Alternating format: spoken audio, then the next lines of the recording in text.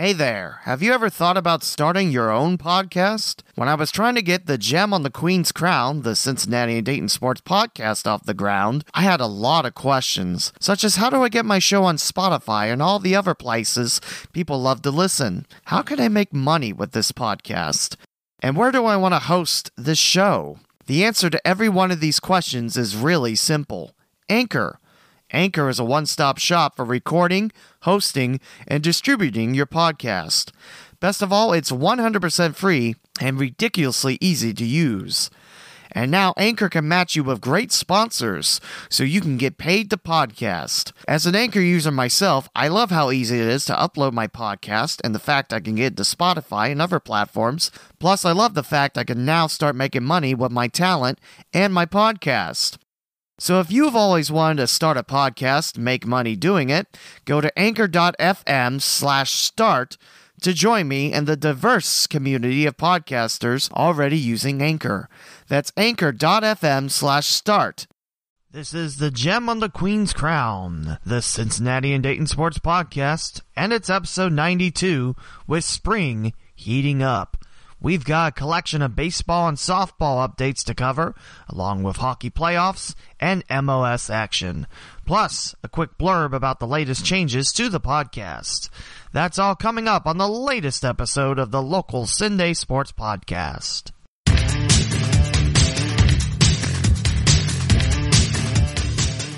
Welcome to another installment of the Gem on the Queen's Crown, the Cincinnati and Dayton Sports Podcast. Opening theme from Music Radio Creative. Visit theleewmowen.com/podcast to listen on your favorite podcasting platform. Now for our host, Lee W. Mowen. So right off the bat in episode 92, let's go ahead and talk about those slight changes to the podcast. Like I mentioned, I forget which day it was now, but this podcast is no longer a part of the Pulse Podcast Network. It was a busy night. I think it might have been Friday after the Dragons win at Fifth Third Field. I get this message saying that this podcast and pretty much all the other podcasts were no longer part of the Pulse Podcast Network, which is okay. I have no hard feelings on it and no regrets. It was cool being part of a network for about 20 episodes, because I think it was first week of January that was part of the network. Got a lot of people to retweet and spread the word about this podcast. Like I mentioned, no hard feelings. Nothing really much will change on this side of the podcast. Still do weekly episodes. Still planning on episode 100. Haven't really thought about what I'm doing quite yet, but I'll get there. But I also like to mention, because Pulse Podcast Network had a shop, and since this is no longer part of the network, I'm reopening my TeePublic shop. If you remember all those moons ago that I got a free sticker and free shirt because I hooked up my Podchaser account to it, I have a shop. And the link is available at theleewmowen.com/podcast. It's the buy merchandise link. I have it right underneath the listings and everything. So if you want to rock the Gem on the Queen's Crown logo, you can do so there. Shirts are $18. They have a little bit of everything. They got baseball shirts, which is different color sleeves and different color shirt, I guess is the best way to describe it. Good prices and good quality. I still wear my podcast shirt from time to time. So it's at TeePublic, but the link is available at theleewmowen.com/podcasts. It's the buy merchandise link that I have set up. So, no more Pulse Podcast Network and shop. That's your two changes. I'm glad we had this talk. Now let's talk about sports, because that's the whole purpose of this podcast. And we'll start off with the Dayton Dragons. As you are probably well aware, opening night was last week. The Dragons welcomed in the Bowling Green, Kentucky Hot Rods. They are the single-A affiliate of the Tampa Bay Rays. And the Dragons, after last night, come in to tonight's game 2-4. It's a 4-game set at Fort Wayne. and the Tin Caps have taken the first two. The Dragons went 1-1 at home. They fell in the home opener 3-2 after starter Jared Solomon gave up 3 earned runs. The bullpen came in and pitched shutout baseball.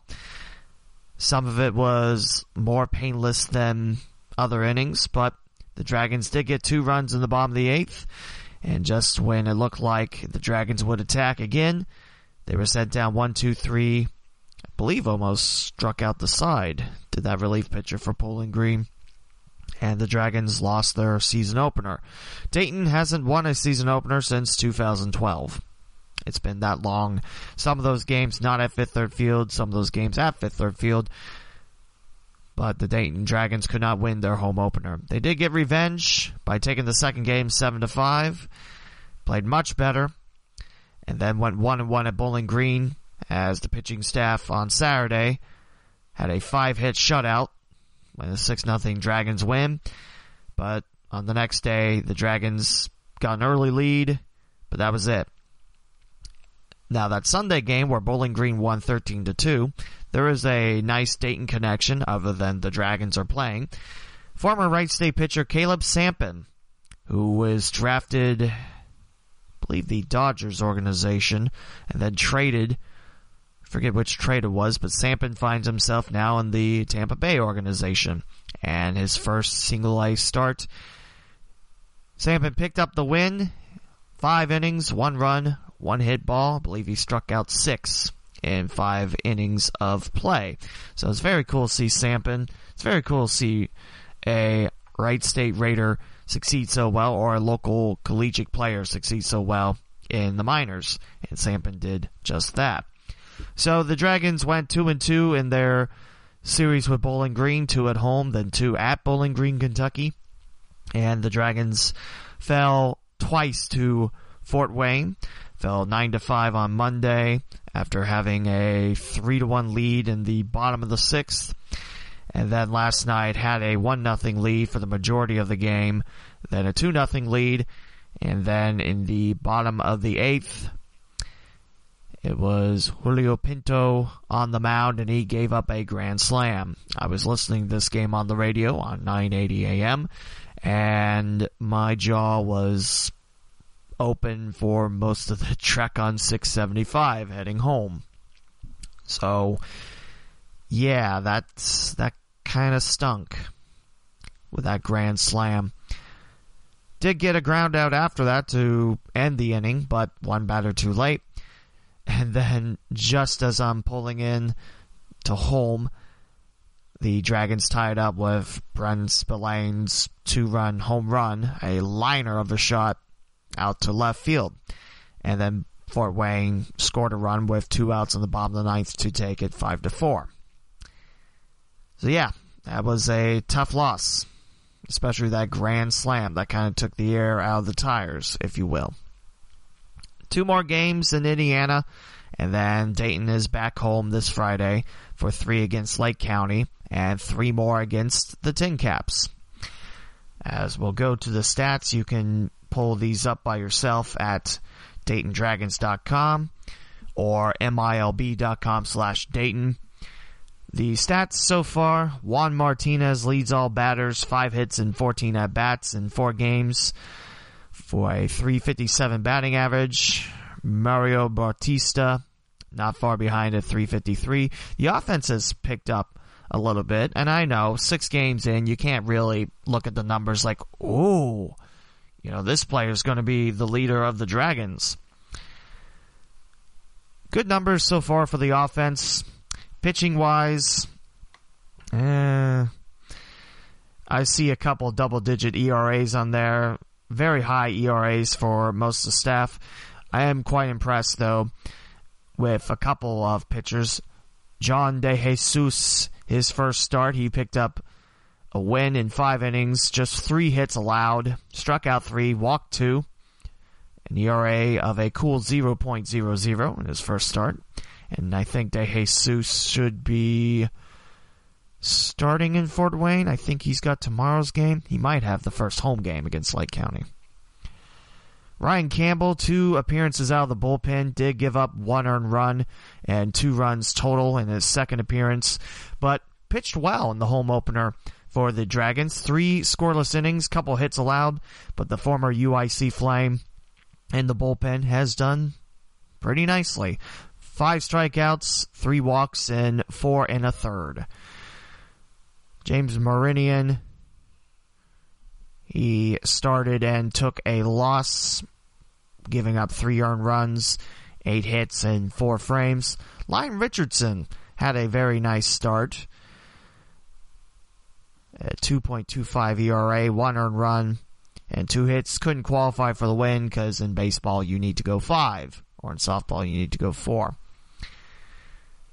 Looking at some of the other numbers as well, Connor Bennett, 2 appearances, his ERA is at 18, gave up 4 earned runs. I believe that was his second appearance on the road. His first one, he did face a bases loaded situation, but got out of it. Andy Cox, his first game, he picked up the first Dayton save, the only Dayton save thus far. His second appearance, though, he gave up 4 earned runs, 1 2/3 innings for Cox, the left-hander, 1 of 2 on this team. So yeah, the pitching has been roughed up a couple games. There's been a couple, actually I think just the one game where the Dragons allowed double digits in runs, but there's been a couple high single-digit games as well. So far the standings, and the way too early to talk about, but Fort Wayne, which is the single-A affiliate of San Diego and the Padres, and Lake County, the single-A of the Cleveland Indians, they're currently first 4-2. Then you got a logjam at 3-3 with Bowling Green, Lansing, who's Toronto's single-A affiliate, South Bend, the Cubs, West Michigan, part of Detroit, they're all 3-3. Dayton and Great Lakes being in the West, just in case you're curious. There is a 4-team tie for first, 4-2 for Beloit, Oakland, Burlington, the Angels, Kane County of the Arizona Diamondbacks, and Wisconsin, part of the Milwaukee Brewers organization. In 5th place, just 1 game back, Quad Cities, part of the Houston Astros affiliation. Clinton and Peoria at 2 and 4. Clinton is now with Miami, no longer part of Seattle's organization. That was a 10-year run between the Lumber Kings and the Mariners of Seattle. Peoria, part of St. Louis. Historically, they bounced around between the Cardinals and the Cubs. And 1 and 5, that's the Cedar Rapids Colonels, part of the Minnesota Twins organization. That's your look at the Midwest League. It's the full season single A conference out there, along with the South Atlantic League.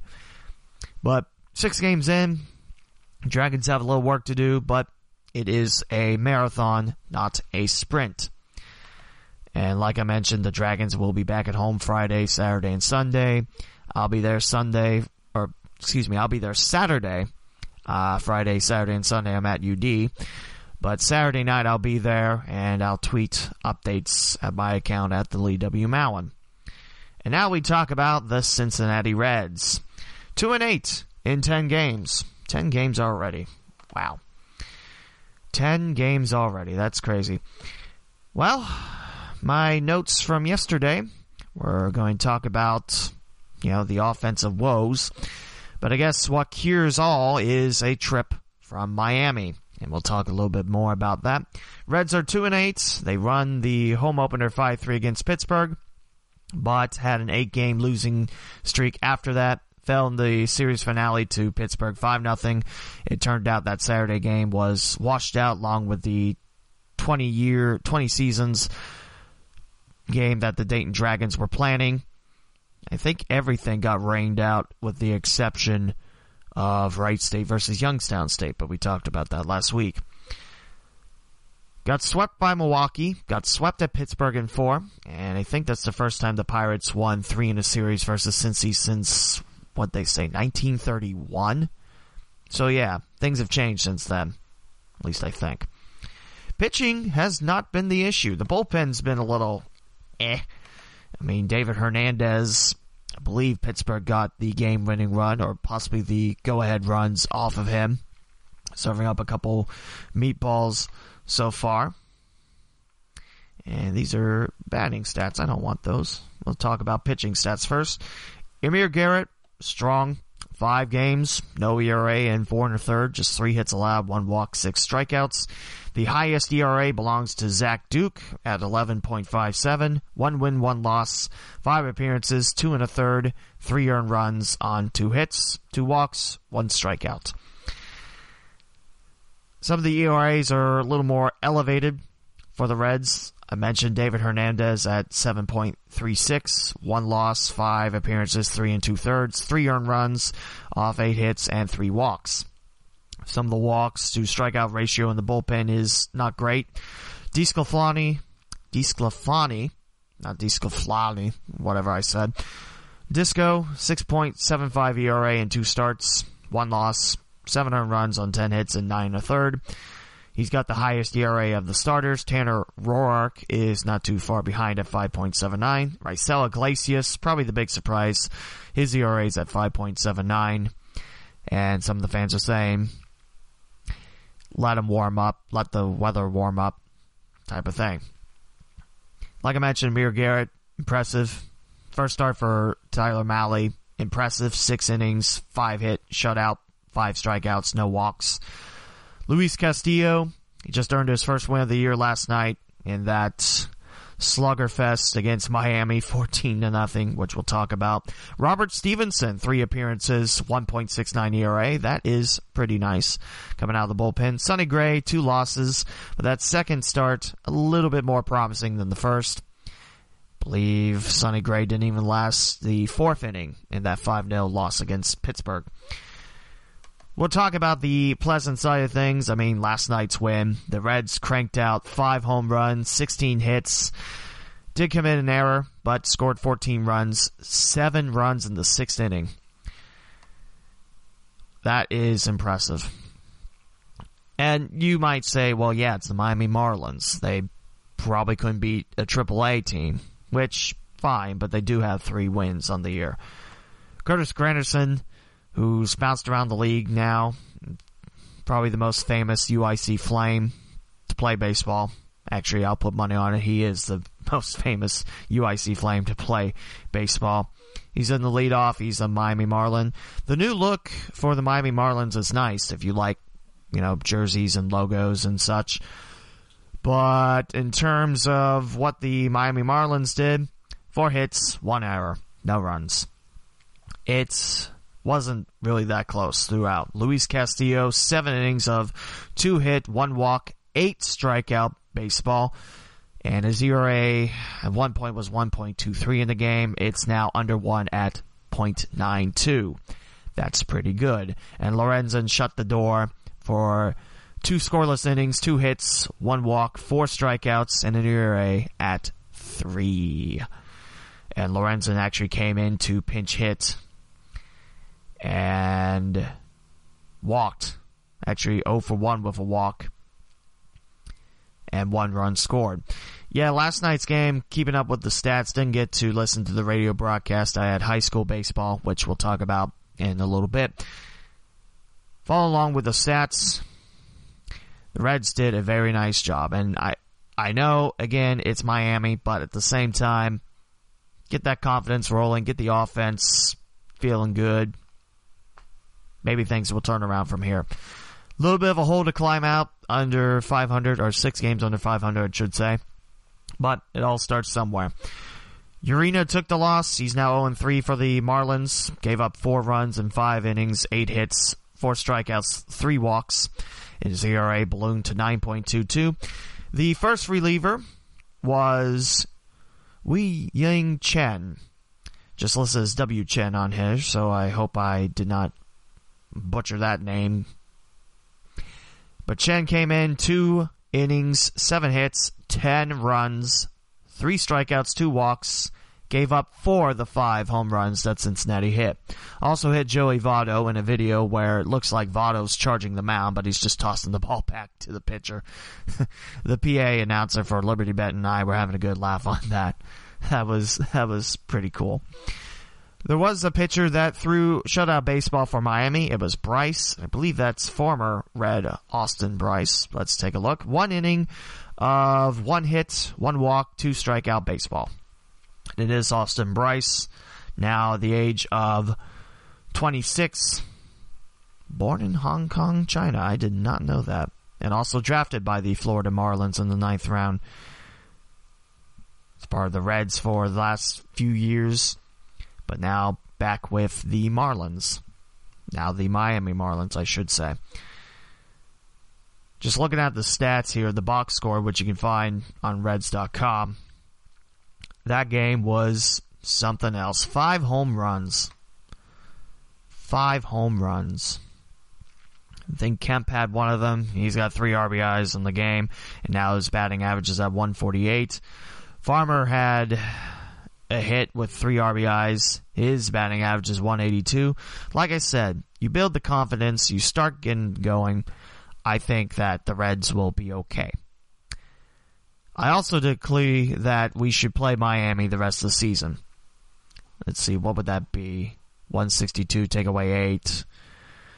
What would that be? Would be 154 and 8. I can live with that. Can you live with that? I don't know. But the two teams will play again later tonight. And we'll take a look at the batting stats now. That's been the major woe for Cincinnati. The offense just can't get it going. Barnhart is leading all hitters at a .333 average.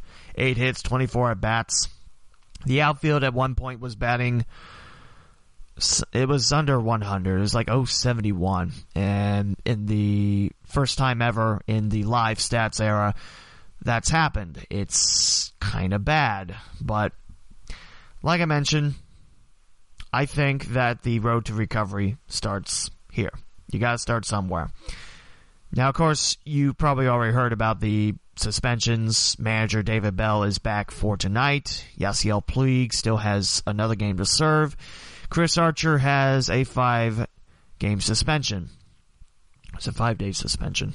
It's one of those two for throwing behind the back of Derek Dietrich, who I still think is a nice pickup. He's batting .227, and I think he had a rough night against the Marlins. By rough night, I mean 0 for 4, 2 strikeouts, but walked once. That's against his former team. Still think that's a very solid pickup. I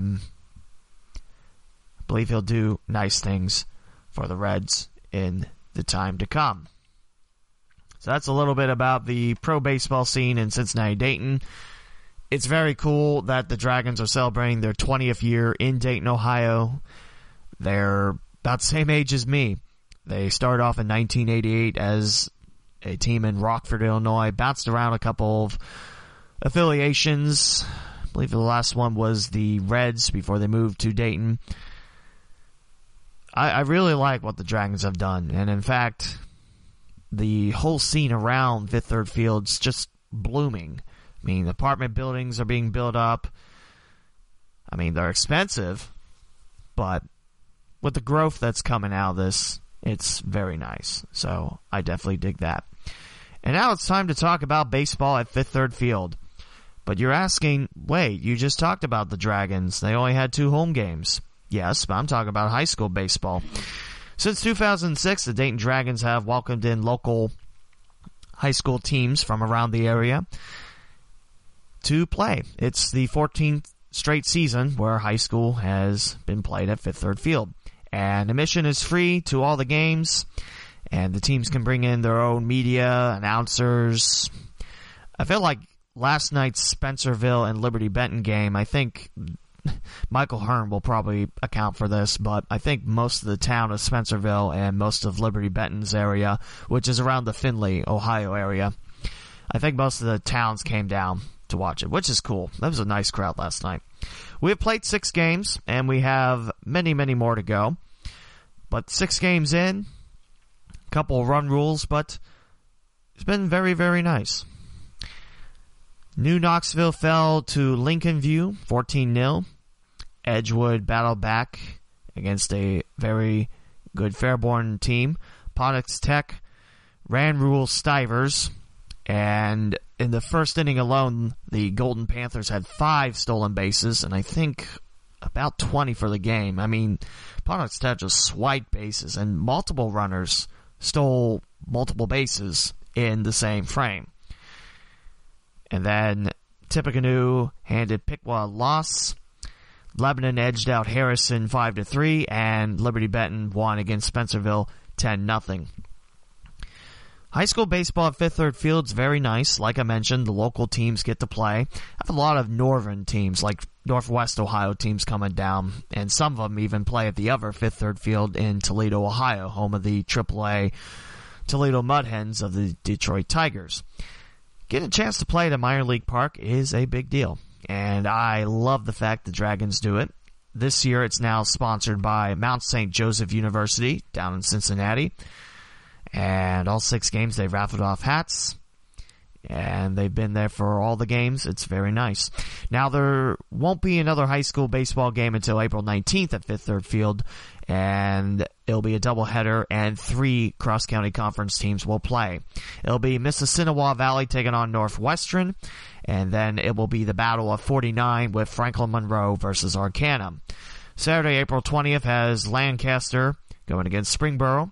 And then my alma mater, Valley View, will take on National Trail and the Blazers on April 20th. And then April 22nd, it'll be Lehman Catholic taking on Dayton Christian. And then Versailles takes on Fort Loramie. Tuesday, April 30th, we'll have Springfield and Wayne, a great G-Walk battle. And then it's the Battle of Dixie and Milton Union. For the last time in the Southwestern Buckeye League. Actually, I shouldn't say that. Milton Union's in there for a couple more years, but that series is winding down. Wednesday, May the 1st is West Liberty Salem against Mechanicsburg, and then the game that I'm hoping that no announcers show up for. On May the 1st at 7, it's the Battle of 503, not that battle. It's Preble Shawnee and Twin Valley South. And on the listing here on Dayton Dragons website, there's a hyphen between Twin and Valley. There shouldn't be a hyphen, but there you go. And then the last 4 games, Thursday, May 2nd, Springfield versus Middletown, and then Springfield Shawnee versus Beaver Creek, and May the 4th to wrap up high school baseball at Fifth Third Field. Lima Senior takes on Elida, and then Covington versus St. Henry. You blink and then it's already gone, but there's plenty of high school baseball at Fifth Third Field. I'll be there most days. There'll be some games where I can't be, but there you go. But yeah, I love seeing the fact that the high schools get a chance to play at a minor league facility. And, you know, the kids appreciate it, the coaches appreciate it, the fans appreciate it. It's pretty cool. So, again, if you're looking for high school baseball, support your local school or wait to Fifth Third Field. You can get in for free and watch it from there. How exciting. You might even hear my voice. I don't know if that's a selling point, but there you go. That's the little blurb about high school baseball I had. We're going to step aside from the park to go back in the hockey rink. Playoffs are starting in the NHL and the ECHL, and Cincinnati Cyclones, like I mentioned, won the Brabham Cup, and that's the regular season cup in the ECHL with a 3-2 win over Toledo. Went 2-1 in the last week. They did fall at Fort Wayne 5-3. Now, with their last home win against Brampton, that tied the record in the ECHL with most wins at home with 30. The last time that happened, you'd have to backpedal to 2003-2004 season with the San Diego Gulls, and 2001-2002 season, the Louisiana Ice Gators reached that mark first. So big mark for Cincinnati. This team should do well in the playoffs, but it's a whole nother animal. Jesse Schultz won the scoring title in the ECHL. 22 goals, 58 assists, 80 points. He was 5 points better than the next two. Only the second Cyclone to win that title. First since 2007-2008's David Descharnay. And remember, 2008 was the year that Cincinnati hoisted the Kelly Cup. The playoffs are upcoming. All series are a best of 7. And I'll tell you that the first 2 games will be at US Bank Arena in Cincinnati. Friday, April the 12th and Saturday, April 13th, both at 7:35. It will be the Cyclones 51, 13, and 8. Well, now you use 3 numbers. Versus number 4, Kalamazoo and the Wings, who finished 36, 31, and 5. The series moves to Michigan. Again, a best of 7 for Wednesday, April 17th, and then Friday, April 19th at Kalamazoo. Game 5 will be at Kalamazoo if it's needed. And then the series comes back to Cincinnati if that's needed. Game 6 and 7, Tuesday, April 23rd, Wednesday, April 24th. And all the games at Cincinnati will be at 7:35. Gates open 1 hour prior to that. Your other series in the Central Division, you'll have number 2 Toledo, 40-23-9, take on number 3 Fort Wayne, 36-26-10, and it will be the Walleye of Toledo hosting first. We'll look at the other divisions. The South Division, the team that was closest for the Brabham Cup, the Florida Everblades. I don't care what you say to me, that's probably my favorite name in sports. Everblades. You know, Everglades, but, you know, blades. Like the things that go on hockey skates. 50-16-6 went Florida. They will host that series against the Jacksonville Icemen, who went 36-32-4. Of course, the Icemen of Jacksonville were the team to move out of Evansville, Indiana. And we're looking at Owensboro, Kentucky for the Sports Center, but it turned out to be not a plausible thing to add that many seats. So the Icemen moved to Florida, Jacksonville to be precise. And also number 2, Orlando and the Solar Bears, 41-25-6. They'll take on number 3, South Carolina and the Stingrays at 35-31-6. The North Division, the Newfoundland Growlers, 43-21-8, take on number 4, Brampton and the Beast at 36-29-7. Adirondack takes on Manchester, a battle of 2 versus 3. Adirondack, the home team. Thunder, 37-26-9. The Monarchs, 39-29-4. And you also have the Mountain Division has Tulsa, the number 1 Tulsa Oilers at 42-24-6, taking on the Kansas City Mavericks at 36-30-6. And then Idaho, the Steelheads, that's a fish, 41-25-6 against the Utah Grizzlies at 37-26-9. And that's your first round of the ECHL playoffs. And now the NHL, Columbus Blue Jackets got the last spot in the playoffs. They knocked off, I believe it was the Rangers game in the shootout where the Blue Jackets sent Montreal packing without a playoff trip. Very close race, but the Blue Jackets take it. And now Columbus has the Tampa Bay Lightning, arguably one of the best teams in the NHL. Now, someone brought up a good point. I think it was Marty Bannister, who was the voice, well, the sideline voice of the Ohio State football team, and now with Ohio U, saying that it's a better chance than not making the playoffs. True, but you're still running into Tampa Bay. I think Tampa Bay wins it in 5. We're talking about a Lightning team that lost a grand total of 20 times. In 82 games played, 62-16-4. A goal differential of plus 103, scoring 325 while allowing 222. And at home, 32-7-2, away 39-2. And the last 10, 7-3, with a 2-game winning streak. And the playoffs start tonight in Tampa Bay as the Blue Jackets went 47-31-4. And a goal differential of plus 26, 258 on 232 allowed. And away 25-14-2. They did take down the Ottawa Senators 6-2 in their last regular season game, and now have the Lightning to deal with. Like I mentioned, I probably should have a little bit more of a good feeling that the Blue Jackets made the playoffs, but I don't. Last few years, Columbus has made the playoffs. Cool. But they haven't been able to get out of the first round. And when you have a lead like they did against the Washington Capitals, who did win the Stanley Cup that year, sure. When you have a lead like that, you got to finish the job. And this year, it's a tough task, but I will be happy if the Blue Jackets can get the job done. I'm just not seeing it happening. And you can call me a pessimist on that if you want, which is fine. But I see Tampa Bay winning that series. They are a really, really good team. So there you go. Playoffs start tonight in hockey. And now we'll jump back on the field for college baseball and softball. I should mention today, if you're listening to it Wednesday the 10th, which is the day I'm recording this, come out to the WSU softball stadium. It's the Gem City Slam. Now, yes, the basketball series between Wright State and Dayton was known as the Gem City Jam, and the men's basketball teams haven't played since late 1997, but it doesn't stop me from naming the baseball and softball series the Gem City Slam. I think it's just because, it sounds nice. So there you go. That's my reasoning for that. Your updates thus far? How about those Flyboys? The Dayton Flyers swept the series at St. Bonaventure 9-0, 8-0, and 8-7.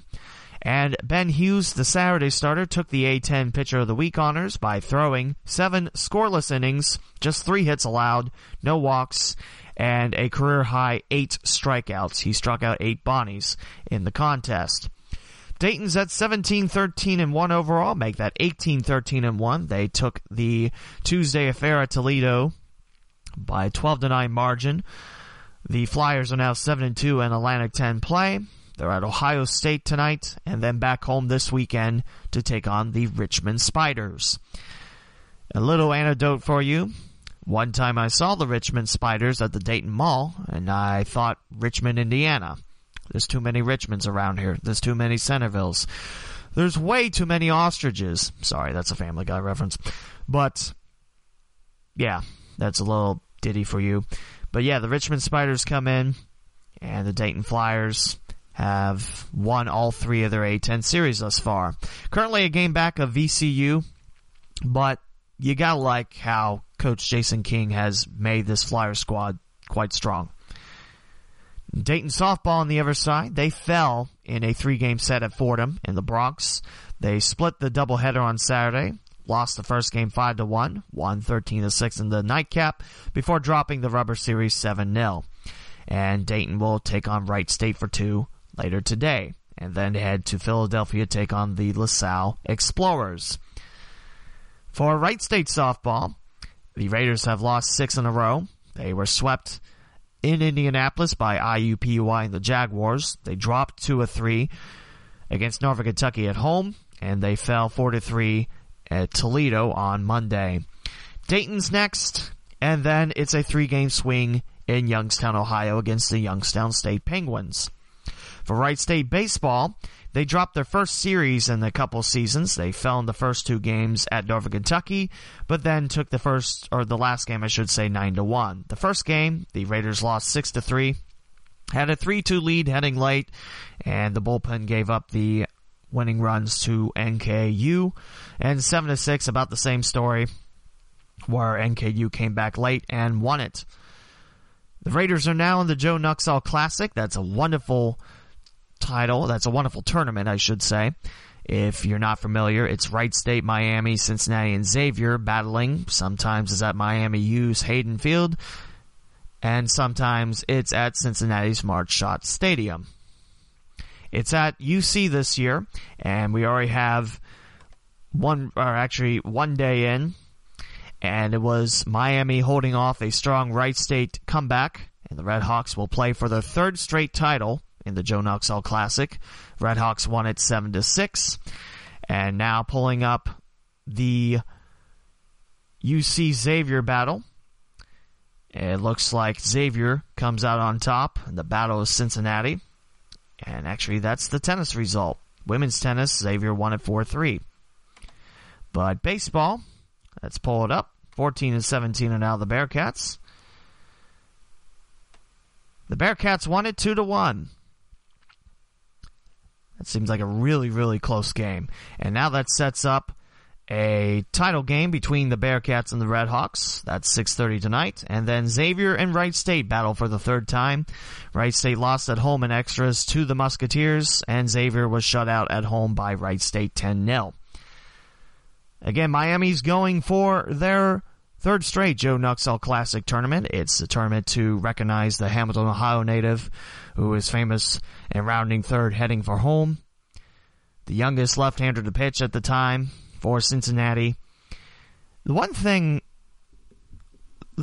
I wonder about, if Hamilton ever builds that multi-sports complex, or if Foundation Field becomes, I don't know, suitable that size, would the 4 teams consider playing it in Hamilton, Ohio? I mean, you have the Miami Hamilton Harriers there. They have a ballpark there. I'm not sure if they play at Foundation. I know the Hamilton Joes do, but I think if you can make it really nice, it's possible that you can move it to Hamilton. I mean, it's kind of the central location, except Wright State's still coming from Dayton. Oxford's not too far from Hamilton. Cincinnati's not too far from Hamilton. There was someone saying that Northern Kentucky should be in Wright State's place. No. And that's not me being a jerk. I mean, if you're going to add teams, you got to add, Dayton and Northern Kentucky, although I don't know how 6 teams would fare, type of thing. I like it just the way it is. But, again, Miami's going for the 3rd title in the Joe Nuxall Classic, 3rd straight title in the Joe Nuxall Classic, and they'll take on the Cincinnati Bearcats. Whereas Wright State in the consolation game have the Xavier Musketeers. That's at 3. Again, March Arch Stadium. Tickets range from $3 to $5. Again, no softball for Cincinnati Xavier. As we move on to talk about the Miami team, 25-6 overall. Miami's having a really, really good season. They took 2 out of 3 at Toledo, 10-6, 3-2, but fell on the Sunday game 7-5. And the Redhawks are sitting at 7-2 in the MAC. And then we'll make the trip up north to take on Bowling Green for 3. Miami softball, 20-13 and 5-3 in the MAC, with a doubleheader sweep at Bowling Green.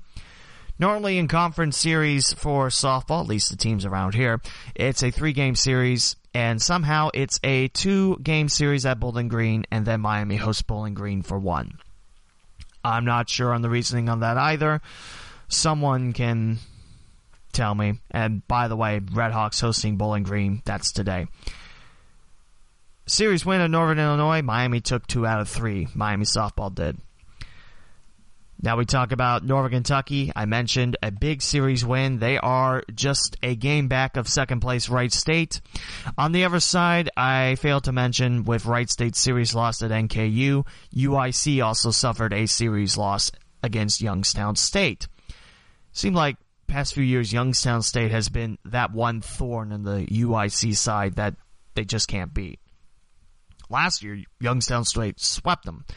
And UIC's towards the top, where Youngstown State is trying to build up that way. It's kind of a neat logjam in the Horizon League, I should say, because Northern Kentucky and Oakland, they're 6-6, and they're looking towards the top. What would that be, 2 games back? Or no, that'd be 1.5 back of first place UIC, because UIC and Milwaukee only played 2. NKU baseball is 8-22 and 6-6.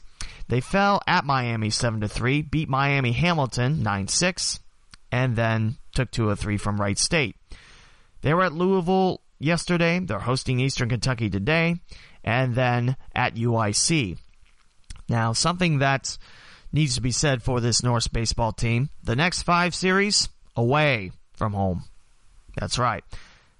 Away from home for 5 straight conference series, starting at Chicago. In Chicago, at UIC, I should say. I think the last of those series is at Wright State, and then they host one more? Yeah, they host the last weekend, type of thing. Now, Northern Kentucky softball, I mentioned they took 2 out of 3 at Wright State, making the Norse 4-4 in HL play and 11-20 overall. And then it's hosting Green Bay for 3.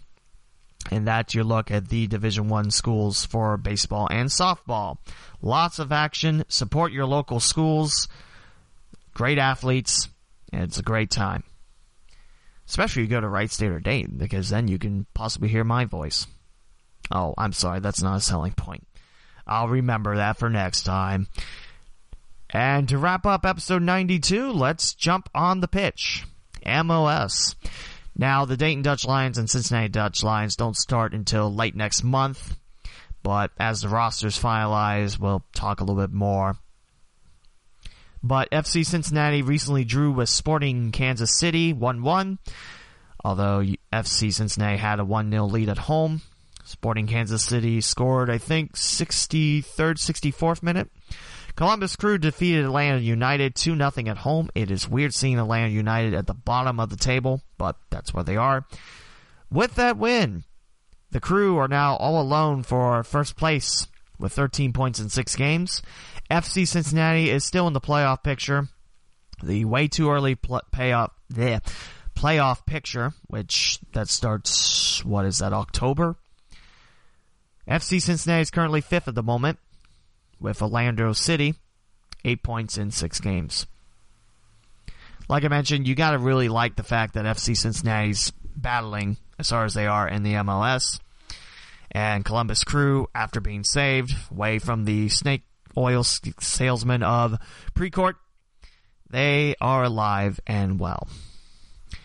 And lastly, we'll talk about the new arena football team and the Columbus Destroyers. You might know they're the Destroyers. You might know they're keeping the same logo. What you might not know is they are not going back to the original color scheme. Why? I'm not sure. They're going with an Oakland Raiders color scheme, black, silver, and white. And the jerseys for all 6 teams were recently discovered. My friend Sean Jackman says that Columbus's printer ran out of ink. Because, black, white, silver, like I mentioned. Not bad on the jerseys, but I will say, what is up with the Philadelphia Souls blue on blue? Now, I like the fact that they have the logo kind of on their jersey, but why did you put blue on predominantly blue? Why did you do that? Make it so that announcers, broadcasters, and the like can see the numbers. We want to see numbers. We don't want them covered up. We don't want them illegible. Please and thank you. But, yeah. First game is just around the corner for the Destroyers. It's at Albany, and it'll be April 27th. I'm excited. I can't wait to see what the Destroyers do. Yes, it's not the same Arena Football League where the Destroyers were in. First off, hard to believe that the quarterback, Matt Nagy, is now the head coach of the Chicago Bears. But, same time, it's great to see the Destroyers back in action, and I look forward to following along with Columbus. They built a really solid team. A lot of first team, second team defensive pieces in there. The offense looks pretty good. We'll see what Columbus can do. Again, April 27th is when the Destroyers will get underway. First home game won't be until May 18th when Albany comes to town. That's week 4 in the AFL. Columbus has games at Atlantic City and Baltimore before that. I like the brigade jerseys. Those are pretty nice.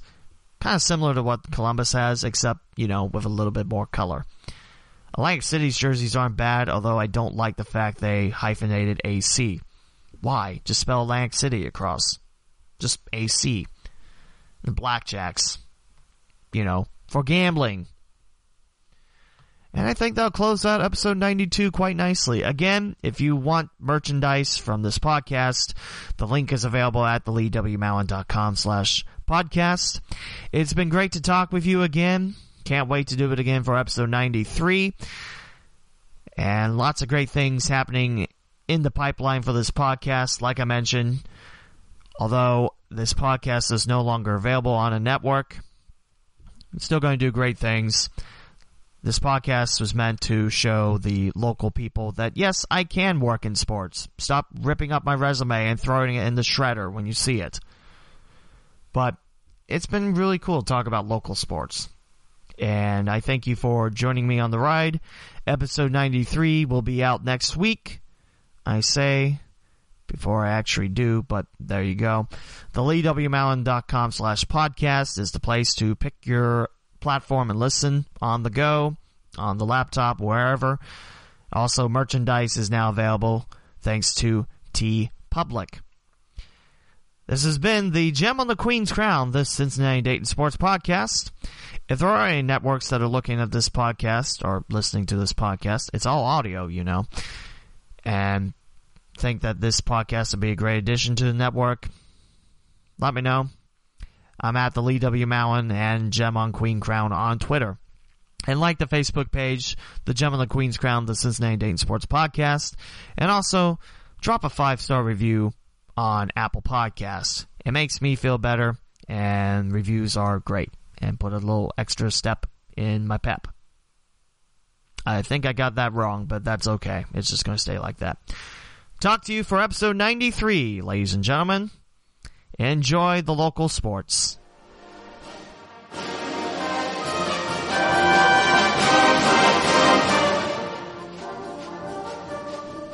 This has been another installment of the Gem on the Queen's Crown, the local Cincinnati and Dayton sports podcast. Closing theme by James Anderson from freepd.com. Follow the podcaster on Twitter at the Lee W. Mowen, spelled TheLewMowen, and the podcast on Twitter at Gem on Queen Crown. Like the Facebook page, The Gem on the Queen's Crown. For every link and platform available to listen to the local Cin-Day Sports Podcast, please visit theleewmowen.com/podcast. Would you like a question about sports answered on the podcast? Send a message on Twitter at either account or visit theleewmowen.com and click Contact Me, and your question might be answered in a future episode. Thank you for listening and your support of this podcast.